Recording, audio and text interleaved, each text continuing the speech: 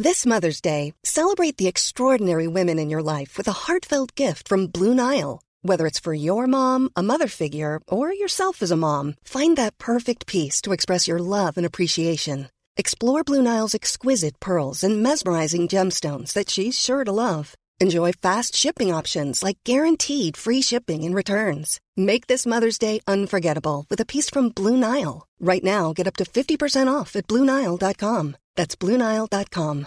This is Paige, the co-host of Giggly Squad, and I want to tell you about a company that I've been loving, Olive & June. Olive & June gives you everything that you need for a salon-quality manicure in one box. And if you break it down, it really comes out to $2 a manicure, which is absolutely insane. It's also so easy to get salon-worthy nails at home with Olive & June. The difference between how your nails used to look when you did them yourself and now with the Mani system is a complete game changer. The best thing about Olive & June, too, is it's a quick dry. Dries in about 1 minute, lasts for 5 days, and full coverage in up to 1 to 2 coats. Visit oliveandjune.com/perfectmani20 for 20% off your first system. That's oliveandjune.com/perfectmani20 for 20% off your first system.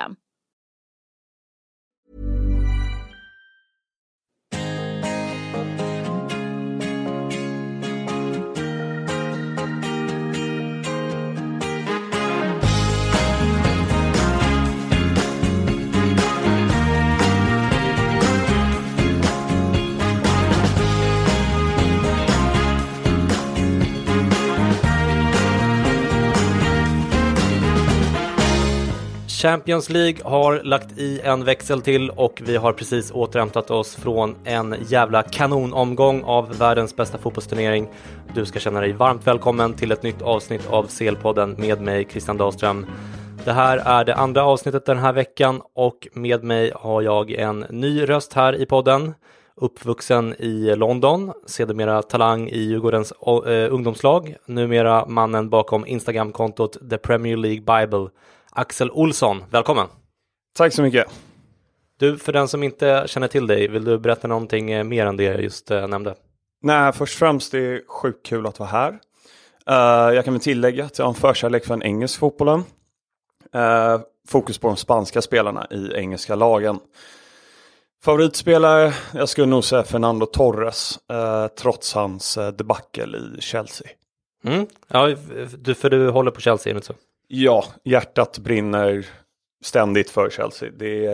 Jag måste ändå poängtera att liksom, när man säger att man hejar på Chelsea så måste jag säga att jag hejar på dem ända sedan innan pengarna kom från Abramovic. Så att lyssnarna inte tror jag är någon medgångssupporter. Nej, just det. Uppvuxen i London där och Chelsea-supporter sedan barnsben. Det hedrar dig eftersom det har varit lite övervikt mot calcio-nörderi här i podden, så känns det extra kul att ha dig här, Axel. Du är varmt välkommen. Särskilt med tanke på att Premier League-lagen går som tåget i Champions så här långt.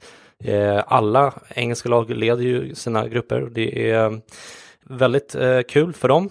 Därför kommer vi också att fokusera på Premier League-lagen idag såklart. Men först tänkte jag att vi skulle prata lite kort om de andra intressanta matcherna som var i veckan också. Och jag tänkte börja med poddfavoriten Besiktas som ju slog Monaco på bortaplan. Jag har bara sett lite highlights av den matchen, men de leder ju gruppen 5 poäng före Leipzig och har 2 hemmamatcher kvar. Vad är ditt intryck av Besiktas i år och hur ser du på läget i gruppen också? Jag är sjukt imponerad av Besiktas. Alltså, borta slå Monaco, säga vad man vill om dem i år, men tog sig ändå till semi förra året i CL, vann ligan. Extremt imponerad är jag av Besiktas. Och likt dig, jag har bara sett highlights från deras matcher och jag kan ju villigt erkänna att jag faktiskt inte sett någon fullständig match med Besiktas. Men jag är väldigt imponerad över hur Zenul Gones har fått igång gamla lirare som Quaresma och Ryan Babel på den stora scenen igen. Och liksom som fotbollsromantiker så gillar man ju det extremt mycket. Men stora besvikelsen i den här gruppen är ju såklart Monaco. Charmade hela fotbollseuropa med Mbappé och Bakayoko och Mendy och alla de där förra året. Yep. Och de tog sig, som jag sa då, till både semi, CL, vann ligan relativt övertygande mot ett starkt PSG i slutändan. Blev ju totalt sönderköpta i somras och egentligen bara Thomas Lemar och Fabinho av värde. Men Falcao är ju bra, men kanske inte har så mycket marknadsvärde som är kvar. De har ju utvecklingspotential i båda nyförvärven, i Keita Balde och i Thielemann. Men nej, de hade nog behövt en bredare trupp för att kunna liksom slåss på flera fronter.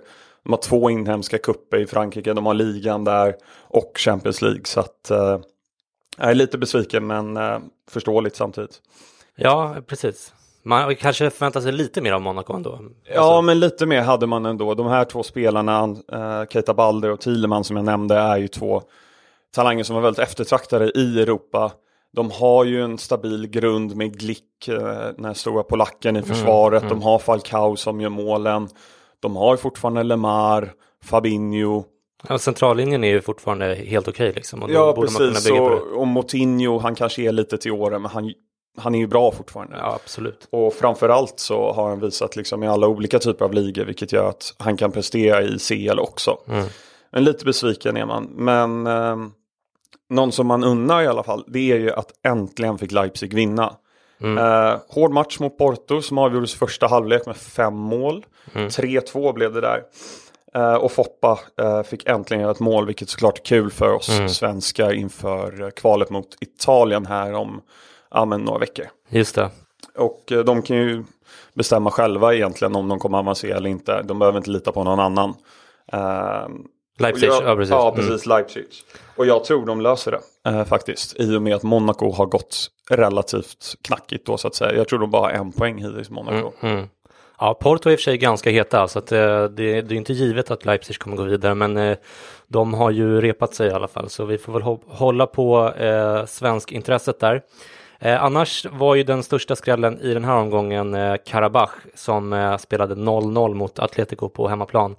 Det är ju en ruggigt lång resa till Baku. Det ligger ju dessutom 2 tidszoner bort för oss och 3 tidszoner från England och Portugal. Så det är ju en liten jetlag-effekt såklart, och det här kanske låter lite mjäkigt, men man glömmer ibland bort att fotbollsspelare är ju människor de med, och Karabach förlorade bara med uddamålet mot Roma hemma senast då. Och nu tror jag i och för sig inte att Baku kommer att bli någon borg i Champions League direkt, men lite svårare än jag trodde från början nog. Vad tror du, Axel? Det är ganska intressant att kolla på, för att man kan ju dra paralleller med det kazakstanska laget Astana som spelade i CL för något år sedan. Jag för mig att Atletico spelade i den gruppen då också och bara lyckades få kryss på bortaplan. Det är som du säger, det är en lång resa dit, alltifrån trötthet till jetlag. Det spelar in, de är ju människor oavsett vad de får in på lönekontot och inte. Men det man ska komma ihåg med Karabach som är ganska anmärkningsvärt, det är ju att de har en absurd hemmapublik. De har ju större arena än vad de flesta Premier League-lagen har. Det är väl egentligen bara Arsenal och United tror jag som har större arena. Det var ungefär 55-60 000 på plats för att se deras match mot Roma. Och Azerbaijan sjöng hela matchen och det var ett ordentligt bra stämning. Som Chelsea-supporter räknar jag inte med 3 poäng när de åker dit i början på december. Nej. Annars så i grupp D så vann Juventus och Barcelona sina matcher. Juventus låg under mot Sporting men vände och vann med 2-1. Ett frisparksmål från Pjanic där tror jag och ett mål från Mandzukic. Barcelona vann med 3-1 trots Piqués utvisning precis innan paus där. Juve har dock både Olympiakos och Sporting på bortaplan kvar och sen har de ju en tuff hemmamatch mot Barcelona såklart. Tror du att Juve tar sig vidare ändå, Axel? Ja, kort och gott egentligen så tycker jag att Juve, de har för mycket rutin, de har för mycket erfarenhet i sitt lag. Jag minns inte om det var förra året eller 2015 när de gick till final så hade de extremt svårt i gruppspelet också. Just det. Och de tog sig vidare, de hade just Olympiakos var de mötte då också. Mm. Det var en riktig rysare där. Ja, en riktig rysare och det trodde man inte om liksom den gamla damen från Turin. Men de löste det då, det är Olympiakos igen och liksom, jag tror de löser det. Dock Barcelona, de har ju vunnit hittills, de leder sin grupp, allt tumult som är liksom runt Barcelona, de kommer lösa gruppsegen. Men det är såklart inte tipptoppläge i Barcelona med allt med självständighetsomröstningen i Katalonien och Neymars försäljning och liksom vad Piqué betyder för Katalonien kontra resten av Spanien och Europa. Så att det är inte frid och fröjd där, men de löser gruppsegern och Juventus tar andra platsen. I övrigt vann PSG med 4-0 borta mot Anderlecht i en tämligen ointressant match. Bayern vann väntat med 3-0 hemma mot Celtic, men grupp B blir spännande först i sista matchen igen då Bayern och PSG möts i München och förmodligen gör upp om gruppsegern.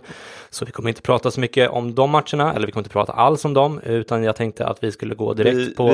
Vi kan väl nämna där också att i Bayern så tog ju Jupp Heynckes entré där för första gången i Champions League.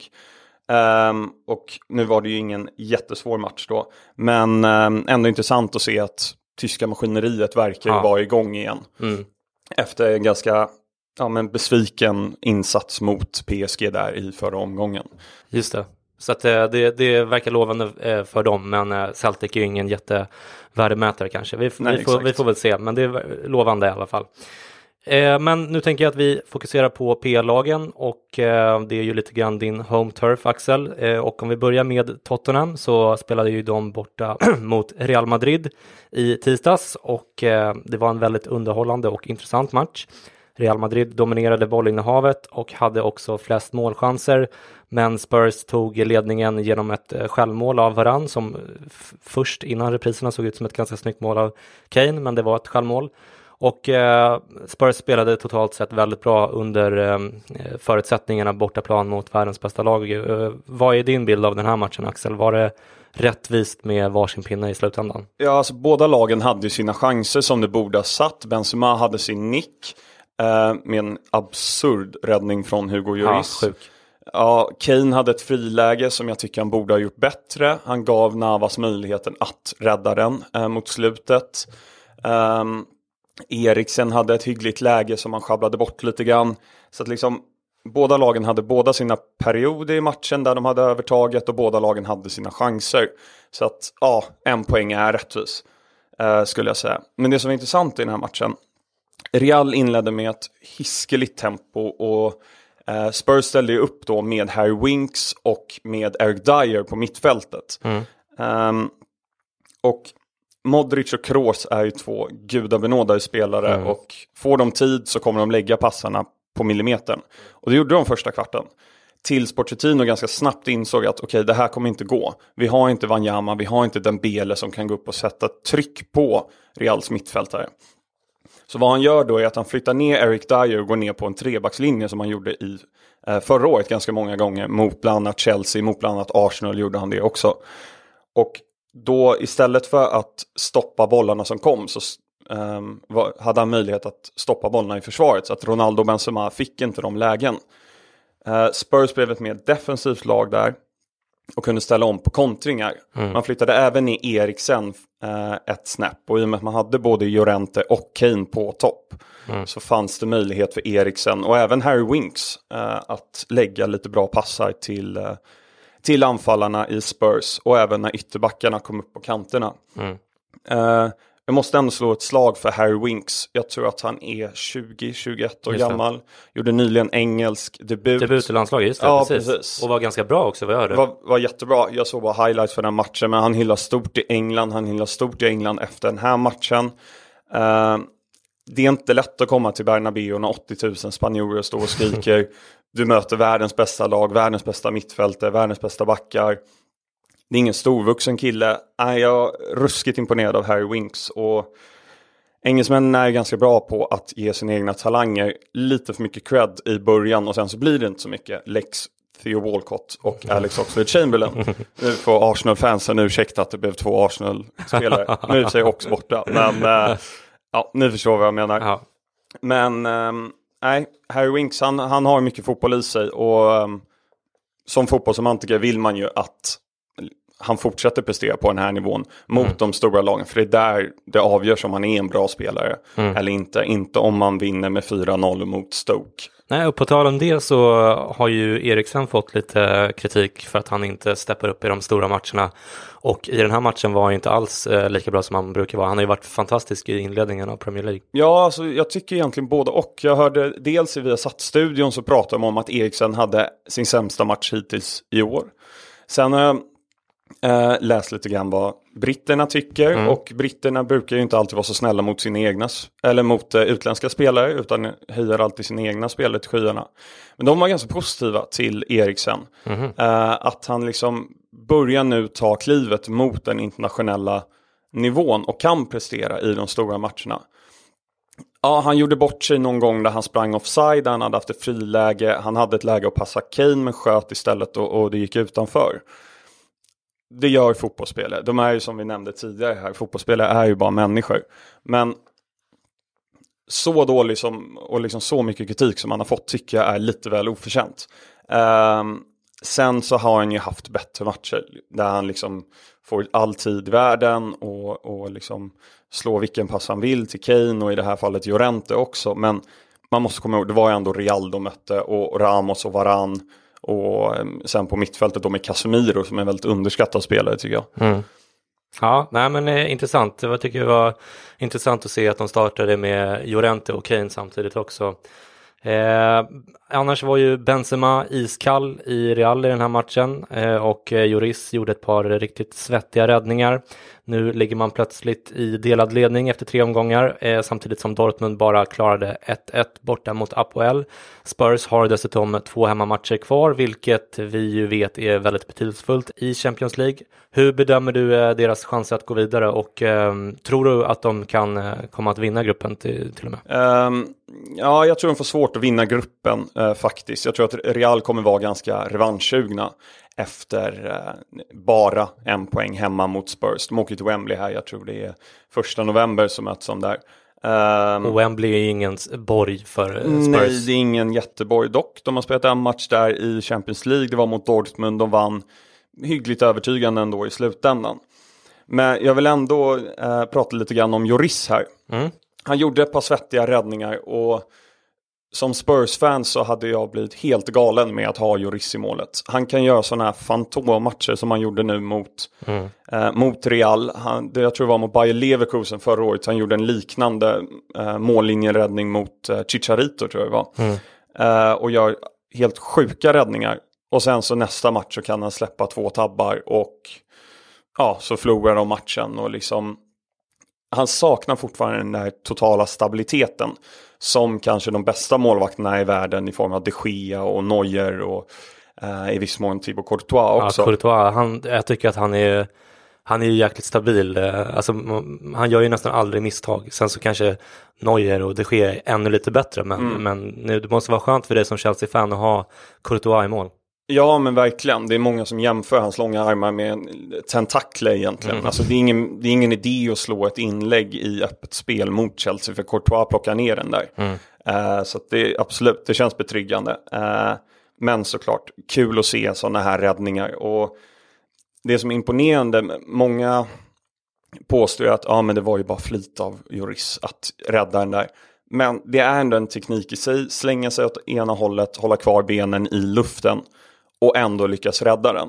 Benzema petar ändå liksom sin nick lite grann åt ena hållet så är den inte helt på och ändå räddar Lloris. Så att det är extremt imponerande. Men man skulle ju önska om man vore Spurs-fan att sådana här räddningar kom hela tiden. Ja, precis. Men han är good enough i alla fall och sådana här monstermatcher gör han ju bland Benzema däremot, jag har inte riktigt koll på hur mycket han har lirat. Han ser ju jäkligt rost ut måste man säga, i alla fall i den här matchen. Ja, han kom ju tillbaka från skada här ganska nyligen. Och visst är det så? Ja, de har ju haft lite problem där också, Real. Och det är ju lätt att skylla på. Ronaldo hade ju sin avstängning. Marcelo, som är väldigt viktig för deras anfallsspel, har varit skadad. Nu är Dani Carvajal, som också är viktig för deras anfallsspel, skadad. Det var väldigt kul att se en 18-årig marockan, Achraf, ni får ursäkta uttalet där, gjorde en ganska stabil insats. Han har mycket kvar att jobba på. Han slog inte ett enda vettigt inlägg, men sitt allround-spel tycker jag ändå att det finns finns lite att hämta där. Och har man Zidane som tränare som ger en speltid och självförtroende så kommer det säkert lösa sig. Nej, men Benzema ser iskall ut. Får vi se hur länge han blir kvar i Real. Jag läste någonstans igår att för 72 gången att Arsenal tydligen är överens med Benzema. Så vi får väl se hur det går för Benzema där. De är ju fortfarande ute efter sin Galactico. Och varför skulle han vilja gå till Arsenal i det här läget? Nej, jag håller med. Det är väl därför han inte har gått till Arsenal heller, utan det känns som det är något troll på Twitter egentligen som sitter och startar de här ryktena. Dock, Benzema, jag tror han är född 87. Då är han 30, han kommer 31 i sommar. Kanske dags för en generationsväxling. Det finns unga bra anfallare. Det fanns en ung bra anfallare mot Real den här matchen. I Harry Kane, som det också snackas om ska till Real. Kan ju fråga varför han vill åka dit. Men fast det tycker jag känns mycket troligare egentligen. Ja, det är mycket troligare än Benzema till Arsenal. Det är det absolut. Men det är samtidigt en prislapp på 170-180 miljoner pund. Som Kane i sådana fall skulle gå få. Han är ju one of their own, så de är väldigt stolta över Spurs. Så att man förstår ju attraktionskraften i Real. Men vi ska väl inte prata för mycket silly här egentligen, utan vi kan spara det till ett senare tillfälle. Ja, men det är intressant i alla fall. Kul för Spurs. Om vi fortsätter med de engelska lagen, så spelade ju Liverpool borta mot Maribor i tisdags och var ju faktiskt lite pressade att vinna i den här matchen efter deras dåliga inledning. Nu blev det till slut 7-0, vilket jag tror är den största bortasegern av ett engelskt lag i CL någonsin. Tror du att självförtroendet för den här matchen kan göra att Liverpool kommer på rätt köl nu? Eller kommer de att fortsätta och blanda och ge som de har gjort hittills? Ja, nu får ju Liverpool-supporterna här ursäkta mig lite grann. Det är ju ett lag som tyvärr blandar och ger mest hela tiden. Ena stunden så ser de helt oövervinnliga ut, och om det är Mané, Firmino, Salah, eller om man har Coutinho längre ner och alla 4 spelar, eller om någon är borta, vilket har varit ganska mycket på sistone, så när de klickar, då är Liverpool så fruktansvärt bra. Men samtidigt så kan de åka på en plump 1-1 hemma mot Burnley här för några veckor sedan. Och liksom de har gått lite knackigt i ligan. Jag tror liksom ett stort problem för Liverpool är, vi var inne på innan, med stabila målvakter. De har ju haft målvaktsproblem egentligen sedan Pepperina drog. Ja. De har ju haft Mignolet som är jättebra på att rädda straffar, men han känns inte auktoritär i straffområdet. Han dirigerar inte så mycket till sina mittbackar som en Neuer, som en Courtois eller De Gea gör. Och det är inte bara det att Mignolet kanske inte känns så säker. Det känns inte så utpräglat vem som är i första valet. Nej. Mellan han och Karius. Det känns som Klopp vaknar på morgonen och singlar slant om vem som står nästan. Verkligen. Man pratar ju ofta om det. Liksom. Ska man vinna titlar, framförallt Premier League då, men även gå långt i turneringar, då måste man ha en stabilitet där bak. Och det har inte Liverpool just nu. Ja, det är märkligt att just målvaktspositionen, alltså jag var helt övertygad om att de skulle köpa en ny målvakt i somras. För att jag menar, målvaktsmarknaden är ju ändå ganska bra. Nu kommer vi in på Silly igen här, och vi kommer göra det framöver lite grann också. Men det finns bra målvakter där ute att köpa, och de kostar inte så mycket pengar. Och det gör väldigt mycket för försvarsspelet, såklart. Jag tycker det är otroligt märkligt. Ja, det är extremt märkligt egentligen. Att man kan ju inte glömma att Liverpool spenderade 35 miljoner pund på Andy Carroll, som jag tror fram till Salah köptes i somras fortfarande var deras transferrekord. Och hade de lagt 35 miljoner pund på en vettig målvakt, då hade de även i dagens marknad så hade de fått en extremt bra målvakt. Tyska ligan producerar målvakter hela tiden som är av högsta klass. Då. Ter Stegen som har gått till Barcelona. Neuer vet ju alla hur bra han har varit. Och så har du de här lite yngre killarna som är extrema talanger, Ralf Fährmann och Bernd Leno, som jag tror Liverpool kan. Ja, de skulle kunna knipa dem till sommaren i alla fall. Det är allt svårt för oss att spela i januari. För att återgå lite grann till Liverpool och hur de kommer prestera. Jag tror mycket avgörs nu på söndag är det. Möter de Spurs i ligan på Wembley. Återigen det här Wembley-spöket. Nu vann Spurs sin första match på Wembley i helgen mot Bournemouth. Men där tror jag att det är liksom ett riktigt test. Maribor borta är inte så stort test egentligen. Och Klopp har ju, om jag minns rätt, fortfarande inte förlorat en match mot topp 6 sen han kom i hösten 2015. Det är ju faktiskt sjukt imponerande. Ja, det är extremt imponerande, för det är ju inga dussinlag han möter liksom. Nej. Nej, intressant. Vi har ju redan kommit in lite grann på det, men jag tycker ju att Liverpool känns som det laget som är i störst behov av förstärkningar. Inte offensivt såklart, där ser det ju otroligt bra ut. Det ger mig stor glädje att just Salah som vi som följer Serie A vet var en riktigt bra värvning. Men som uppskattades inte så mycket av alla Liverpool-fans och Premier League-fans i stort. Jag tycker att det är jäkligt kul att han presterar. Men Liverpool är i stort behov av förstärkningar och framförallt kanske i backlinjen och balansen på mittfältet, förutom om vi bortser från målvakten då. Vad tror du att de kommer att göra i vinterfönstret, Axel? Alltså, jag tror det är svårt, som jag nämnde där, att få loss någon som förstärker laget i januari. Det var någon podcast jag lyssnade på för något år sedan där de gick igenom vilka värvningar som har värvats i januari som faktiskt har förstärkt laget.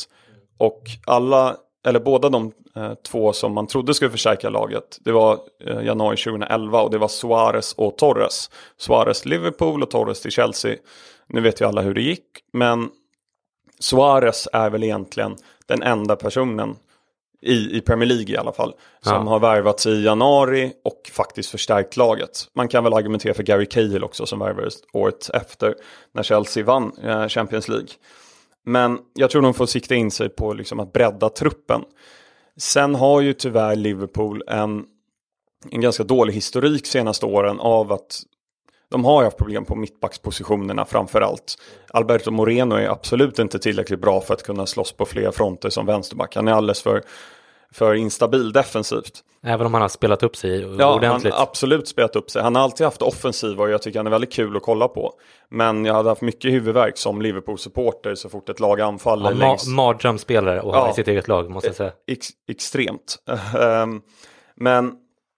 Men jag tror det var förra året eller förrförra då de värvade Steven Coker från QPR, den gamla Spurs-talangen i januarifönstret. Kloppa med någon som anfaller istället i liksom slutskedet av matcherna. De har haft lite knackig historik de senaste åren av att värva bra defensiva talanger. Så jag tror ta upp någon från ungdomslaget istället i januari som Klopp kan liksom få ut sin ideologi till, och så får man satsa istället på sommaren att liksom vilken mittback passar oss. För det är det jag tror, mittbacksmarknaden är ju inte alls som målvaktsmarknaden, utan det är väldigt svårt att få loss bra mittbackar som faktiskt förstärker laget. De gjorde en jättevärvning i att få loss Matip på fri transfer från Schalke förra sommaren. Det gjorde Liverpool jättebra. Men de måste hitta någon som passar i deras spel. Den givna värvningen som man kan tänka sig nu i vinter som inte är cup-tie, det är ju såklart Van Dijk. Ja. Men jag har svårt att se hur de ska kunna få loss honom om de inte lyckades med det i somras. Nej, dels det är väl kanske, nu minns jag inte exakt hur länge han har kvar på kontraktet, men om hans kontrakt går ut till sommaren, det kanske är något längre. Jag tror att det är längre än så. Ja, men då hade det funnits liksom lite... Undrar om inte han till och med förlängde det ganska nyligen. Ja. Så att, men det är mycket möjligt. Jag har lite dålig koll på det just. Men sen tror jag också, alltså, utöver mittbackspositionen som är ständig huvudvärk för Liverpool, så de har ett bra mittfält med Henderson, med Wijnaldum och om det är Coutinho eller Lallana eller Emre Can som nu spelar. Men det de saknar är den här så kallade städgubben, en N'Golo Kanté, en Nemanja Matic, en Casemiro. De har inte den just nu, och de har ju gjort klart med Naby Keita till nästa sommar. Keita är ju lite mer defensiv lagt än de andra, men han är fortfarande ingen liksom städgubbe på det viset, och den moderna fotbollen går ju mot att man har en sweeper där bakom mittfältet, så att på tal om marknader för spelare så är den extremt svår. Det finns ju knappt någon att köpa liksom. Ja, alltså om inte Leicester hade identifierat en N'Golo Kanté från, jag tror det var Cannes i franska ligan, då hade ingen vetat vem det var. Nej. Så att de har mycket att göra, men de har tid på sig samtidigt. Jag tror mycket kommer lösa sig till sommaren.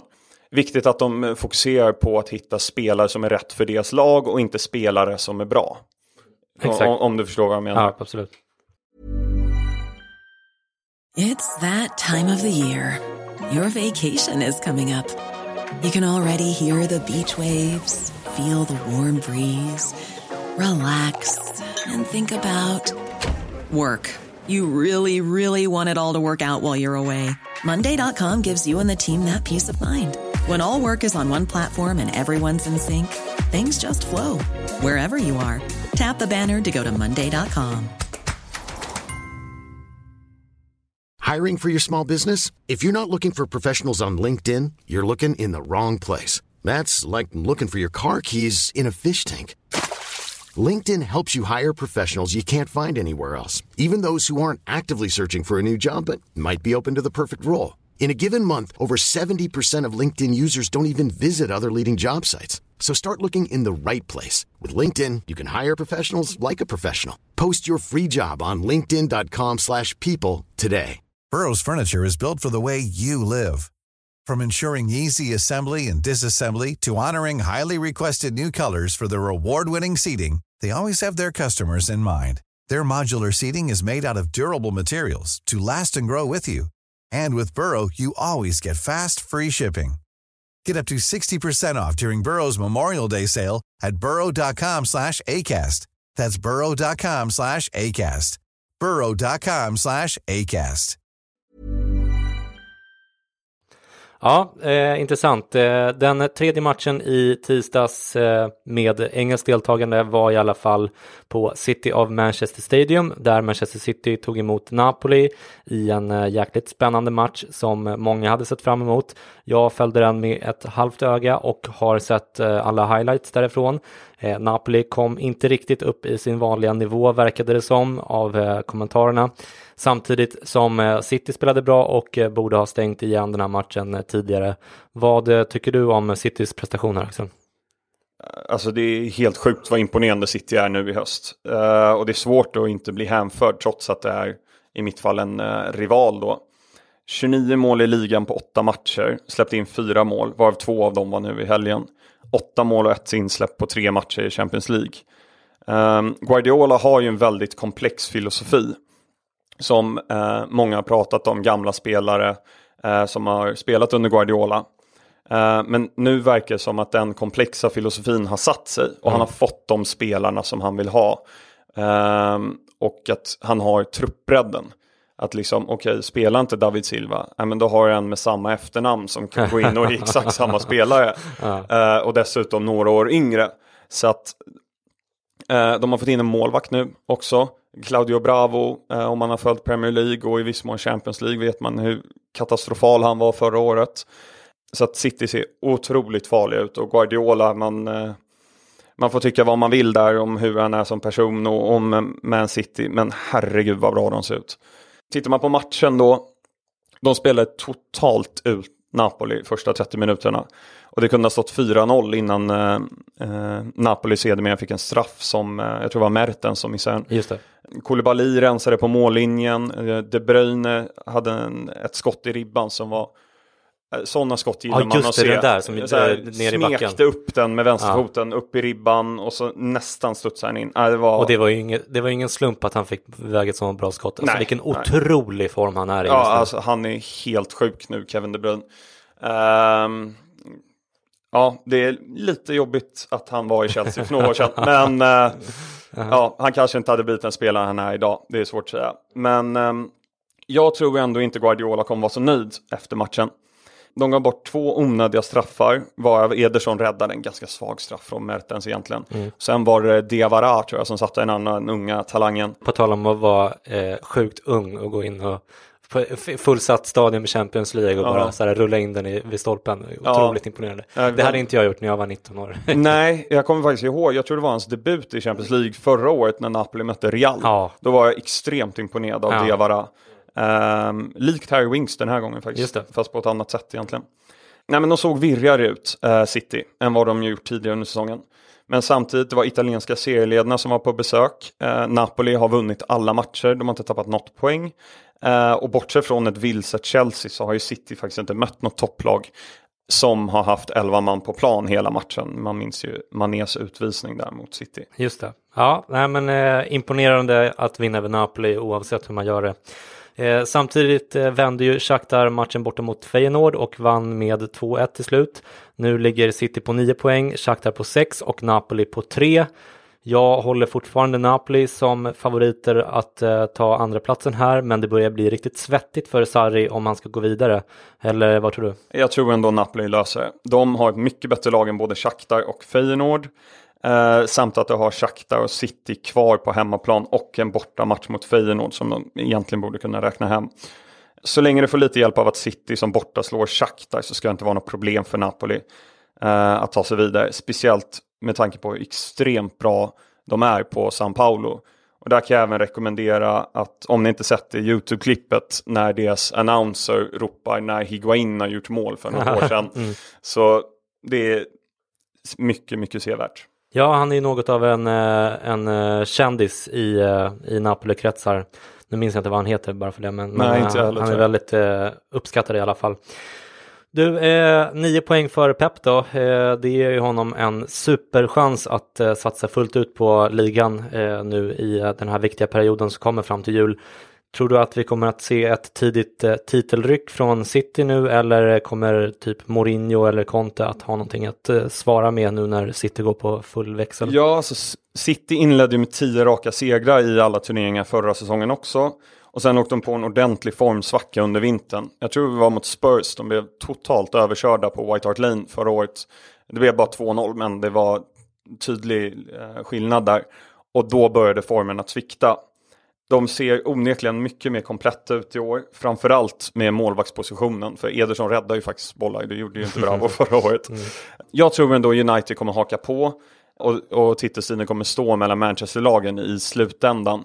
Skillnaden där, varför jag ger lite fördelen då till City, det är väl att Guardiola åker till Stamford Bridge med att han ska ta hem 3 poäng. Som han gjorde också för här i slutet på september. Mourinho åker till Anfield och han vill bara inte släppa in mål. Han skiter om det blir 0-0 eller 3-0 till United. Han vill bara inte förlora. Och det är en liten vad ska man säga, mental skillnad mellan de två. Men det är ju lite grann en old school mentalitet på något sätt som oftast brukar räcka. Att man tar krysset på bortaplan och vinner på hemmaplan, så det brukar vara nog liksom. Men nu har man City som kör över motstånd till höger och vänster. Då kanske man måste försöka gå för 3 poäng borta på Anfield. Ja, men exakt. Det måste man ju göra. Och vi kanske kommer in på det lite senare när vi pratar lite mer om United. Men de har inte haft en målchans nu på 2 matcher egentligen. En vettig målchans. De hade väl någon med Lukaku mot Liverpool tror jag. Och så hade Matic någon liten räd han gjorde mot Benfica. Nu pratar jag från öppet spel.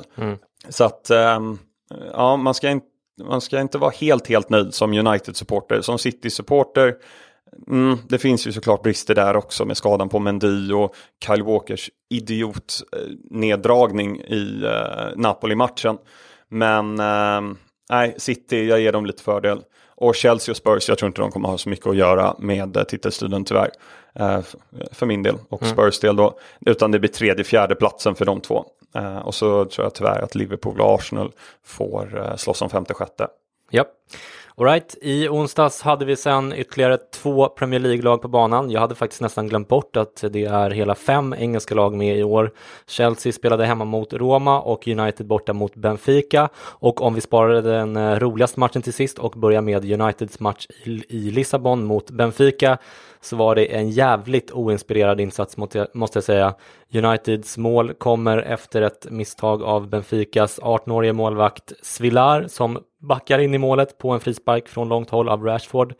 Jag gillar ju i och för sig att Mourinho grindar in resultat med defensivt spel. Jag tycker inte att det är något fel i det, men här kändes det inte så mycket som en kalkylerad matchplan utan mer som bara en rätt dålig insats som faktiskt höll på att kosta dem poäng helt i onödan. Benfica såg ju faktiskt bättre ut åtminstone i början av matchen. Ja, men det gjorde de, Benfica. Men jag tycker den här matchen det är ett tydligt tecken på hur mycket United saknar Pogba i låsta matcher.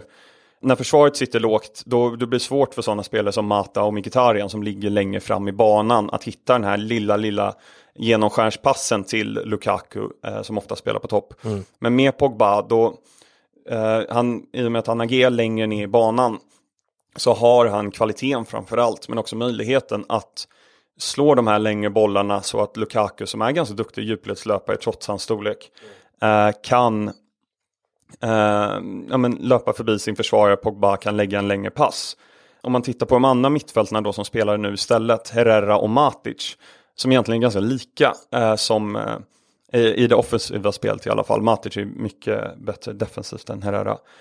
Båda två är väldigt bra på att transportera bollen, men de har inte den här lilla X-faktorn som Pogba faktiskt har. Och det är väl därför man betalar 90 miljoner pund för Pogba. För den lilla extra touchen egentligen. Men som vi pratade om, man ska inte ta bort någonting från Benfica. De gjorde en otroligt bra defensiv insats mot ett av mest formtoppar lagen i Europa. Enorm stabilitet och framförallt disciplin i backlinjen. Det är lätt att gå bort sig att någon ju går på en liten räd och så är hela försvaret öppet. De höll en enorm disciplin. Och Matic hade en liten räd som han kom igenom och sköt ett skott, men det var egentligen aldrig farligt. Det var egentligen den enda målchansen i öppet spel. Sen hade de några farliga hörner som Rashford slog direkt mot Svilar i målet. Ändå ganska charmig personlighet tycker jag, den här 18-åriga målvakten, vad jag såg. Han verkar kunna bli en riktig profil, eller vad säger du? Ja, men det lär han verkligen bli. Jag tyckte han var ganska bra i övrigt, och det där är ju ett misstag som det blev ju jävligt kostsamt för dem, och det är ett misstag som jag inte tror han kommer göra om typ 5 år när han är lite mer rutinerad. Men han verkar vara en skön profil. Hans farsa var väl en framstående målvakt också. Kroatisk eller nej? Nej, belgare. Okay. Eller han är belgare i alla fall. Jag vet inte om pappan också var det. Man såg ju där hur Lukaku gick och omfamnade honom efter matchen också. Det var alltid fint att se. Alltid fint att se. Japp, roligt att det går bra för United också. Samtidigt så jag gissar att United kommer att vinna den här gruppen, och de har ju trots allt bara ett insläppt mål. Och det är ju först i februari de behöver bekänna färg på riktigt i Champions League. Och då har man ju även Zlatan tillbaka. Tror du att Zlatan och Pogba kommer att kunna tillföra det här kreativa och oväntade spelet som de saknar i just nu? Ja, vi var inne på det där med Pogba alldeles nyss. Så han kommer definitivt tillföra det kreativa när han kommer tillbaka. Och nu får jag väl många lyssna emot mig här, men jag är inte så säker på Zlatan faktiskt. Zlatan är en gudabenådad fotbollsspelare, bäst i Sverige genom tiderna, och allt vad han har åstadkommit med alla ligatitlar och allting. Kommer sågningen nu? Nu kommer sågningen. Men vi ska komma ihåg att United var faktiskt ganska bleka med honom på topp i fjol. Zlatan gjorde det bra. Jag tror han satte 16-17 mål i Premier League. Men anfallsspelet runt omkring Zlatan var inte jättebra. Det var inte så rörligt. Det var inte så fluid som britterna säger. Utan med Lukaku så får de en mycket mer rörlig forward. Lukaku är född 93, Zlatan 81, så det är inte så konstigt. Han kommer ju såklart vara nyttig, Zlatan. Han är ju helt otrolig fotbollsspelare.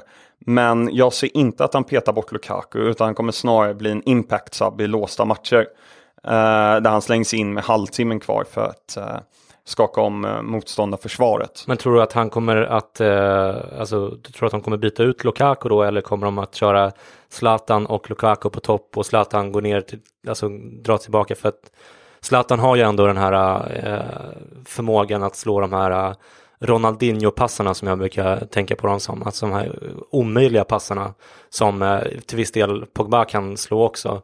Men för att få ännu mer och låsa upp låsta matcher med Lukakus djupledsspel och Pogba och Zlatan som kan göra det oväntade och lägga de här sjuka passningarna. Ja, men det tror jag. Alltså står det 1-1 i Manchester derbyt och Zlatan finns tillgänglig och det är 20 minuter kvar. Han byter inte ut Lukaku. Då kommer han ta ut någon annan. Martial eller Rashford eller Mata eller vem nu det är. Och då kommer man spela med både Zlatan och Lukaku. Men det är väl svårt att se vad de ska ha för uppställning då? Ja, kommer det vara 4-4-2 eller kommer det vara 4... Alltså jag får inte ihop det. Jag tror faktiskt det kommer vara lite likt förra året. Nu drar jag ännu en sågning på Zlatan med den här jämförelsen. Men som man gjorde med Fellaini förra året i Uniteds låsta matcher. Då slängde man in Fellaini och så körde man långbollar in på Zlatan och Fellaini. Och jag tror det kan bli lite likt den rollen när det är otroligt låsta matcher. Då kan de till och med, tror du, köra med Matic, Fellaini och Zlatan samtidigt och pumpa upp bollar? Och Lukaku då? Ja, precis. Ja, och egentligen. eventuellt Pogba då också, som också är lång och som dessutom kan slå de här passarna. Ja. Det kan ju bli ett sjukt bombardemang mot motståndarna. Gammal brittisk stil med bara långa spelare och stora spelare inne i försvarsområdet. Nej, sen kan jag även se någon spela i någon form av 4-2-3-1 där man har kvar Matic och Pogba på defensivt. Och så säger att man tar ut Mata då, slänger man ut Mkhitaryan och Rashford på varsin kant och så sätter man Zlatan i någon form av nummer 10-roll för att kunna leverera de passningarna som du säger. Så att det finns mycket att laborera med där. Men tror du att den lösningen bara kommer vara sista 30 eller kommer de testa den i matcher från start också? Jo, jag tror ändå de kommer testa någon match från start, men går de vidare i CL, vilket man ändå får förmoda att de gör, det kommer vara mycket matcher. De brukar vara bra i ligacupen och sen även i FA-cupen, så det kommer bli många matcher där. Så jag tror snarare att det kan vara att Zlatan får spela en hel match i februari när de kanske spelar en semifinal i ligacupen, för då bör motståndet oftast bli lite vettigt. Annars kan de ju spela med Martial eller Rashford på topp också. Det mest intressanta här, det är ju att liksom, hur kommer Zlatan ta bänkningar? Kommer Mourinho våga bänka honom? Alltså vissa matcher kommer han ju bli bänkad i vilket fall som helst eftersom det är väldigt mycket matcher och så vidare. Men när det börjar bli uppenbart att han är bänkad, inte för att det är mycket matcher utan för att de har bättre alternativ. Det är ju det som är mest intressant här, tycker jag. Ja, alltså förra året, aldrig i livet, då hade han absolut inte accepterat det. Nej. Jag tror det är en annan sak nu. Han jobbar tillbaka från en korsbandsskada. Han är 36, Zlatan. Han är inte purung, men jag tror lite liknar, nu drar en Chelsea-referens igen här, när de drog in Drogba för några år sedan. För att ha den här auktoriteten i omklädningsrummet. De har inte Wayne Rooney längre i United. Och att liksom, man kan inte underskatta hur mycket det faktiskt betyder. Jag tror, även fast han knappt spelade förra året, så var John Terry en stor del i Chelseas seger. För att han är sån ledare och sån vinnartyp. Alltså så sjukt härlig person. Alltså det måste vara så jävla härligt att gå ut i match och känna att man har Zlatan som en krigare via en sida på något sätt. Precis samma sak med Terry och de här du nämner också. Ja, men exakt. Framförallt för de unga spelarna. Alltså Marcus Rashford tror jag är född någonstans 97-98. För honom då, när han var 5-6 år gammal, då var ju Zlatan, då hade han flyttat till Juventus och gjort det jäkligt bra där. Så att då få lära sig av den spelaren, det måste vara otroligt. Och sen jag tror att han peppar igång dem rätt ordentligt, Zlatan, i omklädningsrummet. Ja, och han har ju jävligt höga krav på sin omgivning. Ja, jag hoppas ju verkligen, jag älskar ju Zlatan som de flesta. Jag hoppas verkligen att han sväljer sin stolthet och tar den här rollen, för jag tror att han kan bli jävligt viktig där. Och därmed inte sagt att han inte kommer kunna tillföra på plan, för det tror jag att han kommer göra. Men det vore så jävla synd om det sket sig på grund av hans attityd som det gjorde i Barcelona, även om jag kan tycka att det mest verkar som att det var Guardiolas fel i det läget. Så jag hoppas att han och Mourinho kommer överens och att han kan ta den här rollen, att det blir något bra över det där.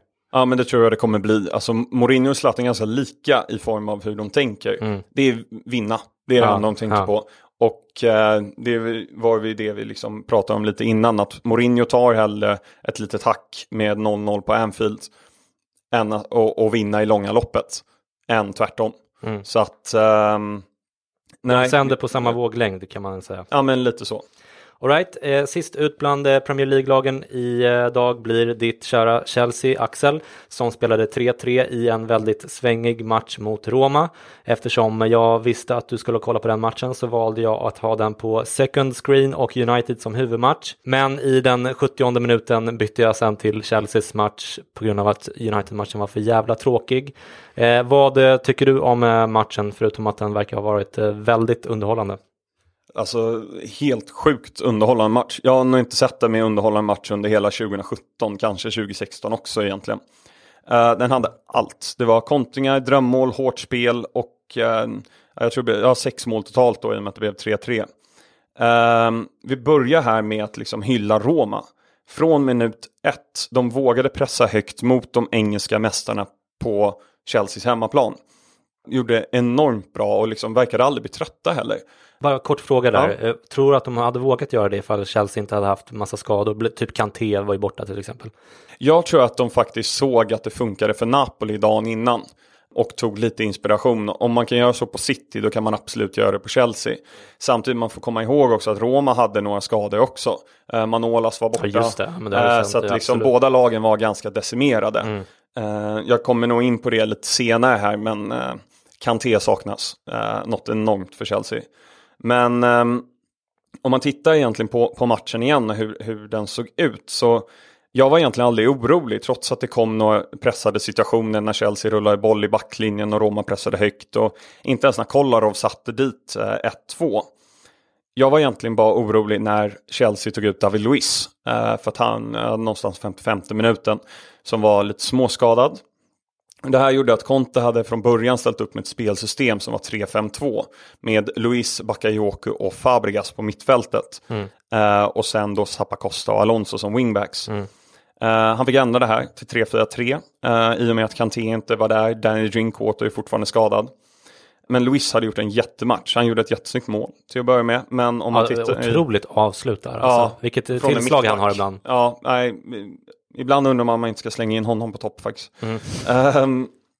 Men det som jag gillar med Luiz är att han låg hela tiden på gränsen. Jag tror faktiskt inte han blev varnad, men jag tror han fällde Nainggolan 4 gånger liksom, och bara irriterade honom. Och ja, om Nainggolans personlighet är som hans utseende, så det är en person som man behöver sätta på plats ibland. Ja. Men framförallt också då, genom att han gjorde det här så stoppade han de här långbollarna som kom till Dzeko. Som vi såg senare i matchen, så man vill inte skicka de här långbollarna till Dzeko om man tänker ett defensivt perspektiv. Nej. Men efter de bytte då till 3-4-3 så blev Chelsea totalt överrumplade genom centrallinjen. Strootman, Nainggolan och Gonalon, de kom igenom Bakayoko och Fabregas då, som bildade 2-manna mittfältet vid varje försök. Och Chelseas backlinje såg virrigt ut. Jag vill såklart hylla Roma som utnyttjade det här till fullo och gjorde jättebra. Och så måste vi prata lite grann om Dzekos mål. Alltså, ja, man ser många snygga mål, men ren vristträff. Han skjuter rakt på Courtois egentligen. Men det är så hårt, det har en sån här fin båge, en riktigt bra pass. Men alltså bara att få den träffen på en boll som kommer från det hållet så att säga, som går liksom förbi honom ner på foten. Ja, alltså, fel fot dessutom. Ja, det är otroligt snyggt det där alltså. Ja, extremt snyggt mål, och jag vill inte ta någonting från Dzeko, men jag är övertygad om att det målet inte kommer till om Luiz är på plan. Fazio står vid mittcirkeln ungefär och får flera sekunder på sig att lägga den här passen. Han ser Dzekos löpning, han lägger den. Luiz har aldrig tillåtit det. Jag är helt övertygad om att han har stoppat det där. Jag tror fortfarande att Chelsea, deras bästa formation är 3-4-3. Men då måste Kanté vara på plan, för att han är så otroligt viktig för Chelseas spel. Han blev ju årets spelare i Premier League förra året. Borde ha blivit året innan när Leicester vann ligan också. Verkligen. Bakayoko och framförallt Fabregas är inte tillräckligt stabila defensivt för att kunna hantera ett 3-manna mittfält. Jag vill även slå ett slag här för vår skandinaviska granne här, Andreas Christensen, som jag är ruggigt imponerad av. Han är 20 år gammal, 21 kanske han är till och med. Var på lån i Mönchengladbach i 2 år.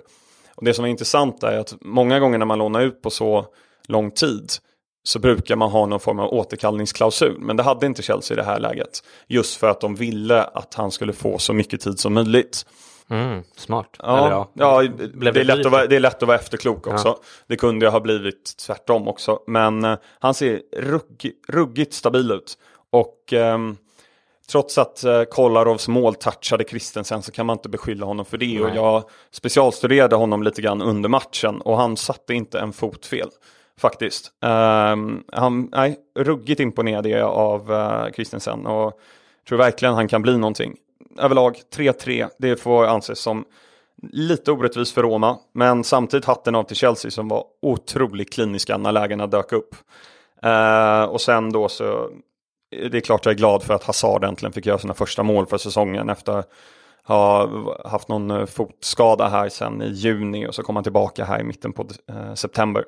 Så det är viktigt för Chelsea att få igång Hazard.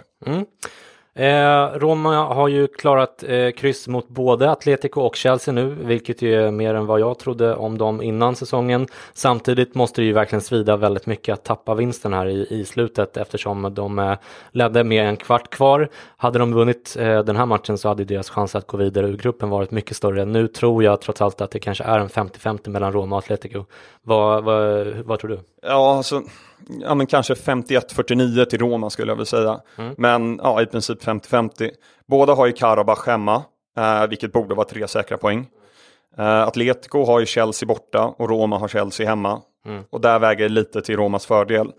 Men samtidigt ska ju Roma åka till Madrid och möta Atletico. Och Roma har faktiskt inte varit särskilt bra på hemmaplan i år i ligan. Torskade mot Inter bland annat. Så. Nej, men precis. De fick väl 0-0 mot Atletico där. Precis som du sa. Men var ganska utspelade och hade sin målvakt som gjorde en supermatch där. Men Atletico har problem att göra mål. De har inte gjort mål än de gjorde 1 mål mot Chelsea på straff. Men de har stora problem med offensivt. Ja, precis. Men var tvungen att välja en pytteliten fördel till Roma. Men tror det avgörs på Wanda Metropolitano där i Madrid. Ja, intressant. Det har börjat bli dags för oss att runda av nu. Ni ska som vanligt ha stort tack för att ni lyssnar. Och om lyssnarna vill komma i kontakt med dig, Axel, hur gör de då? Enklast är att nå mig via mitt Instagram-konto och skicka privata meddelanden. @The Premier League Bible i ett ord. Så det är bara in och följ. Gör det kära nu. Lyssnare. Ja, in och följ nu. Det är väldigt populärt konto och man förstår varför när man går in och kollar. Väldigt kul. Okej, tills vi hörs så får ni ha det så bra där ute. Ha det bra, hej då!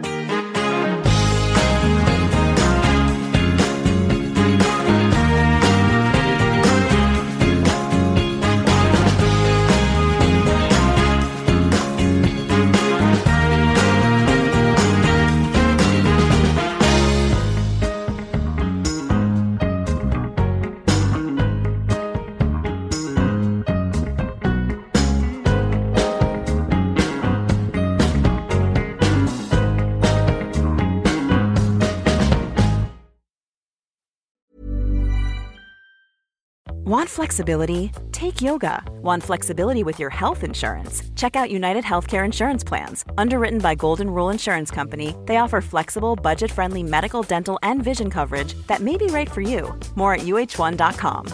Hey, it's Paige DeSorbo from Giggly Squad. High quality fashion without the price tag. Say hello to Quince. I'm snagging high-end essentials like cozy cashmere sweaters, sleek leather jackets, fine jewelry, and so much more. With Quince being 50 to 80% less than similar brands. And they partner with factories that prioritize safe, ethical, and responsible manufacturing. I love that. Luxury quality within reach. Go to quince.com/style to get free shipping and 365-day returns on your next order. Quince.com/style.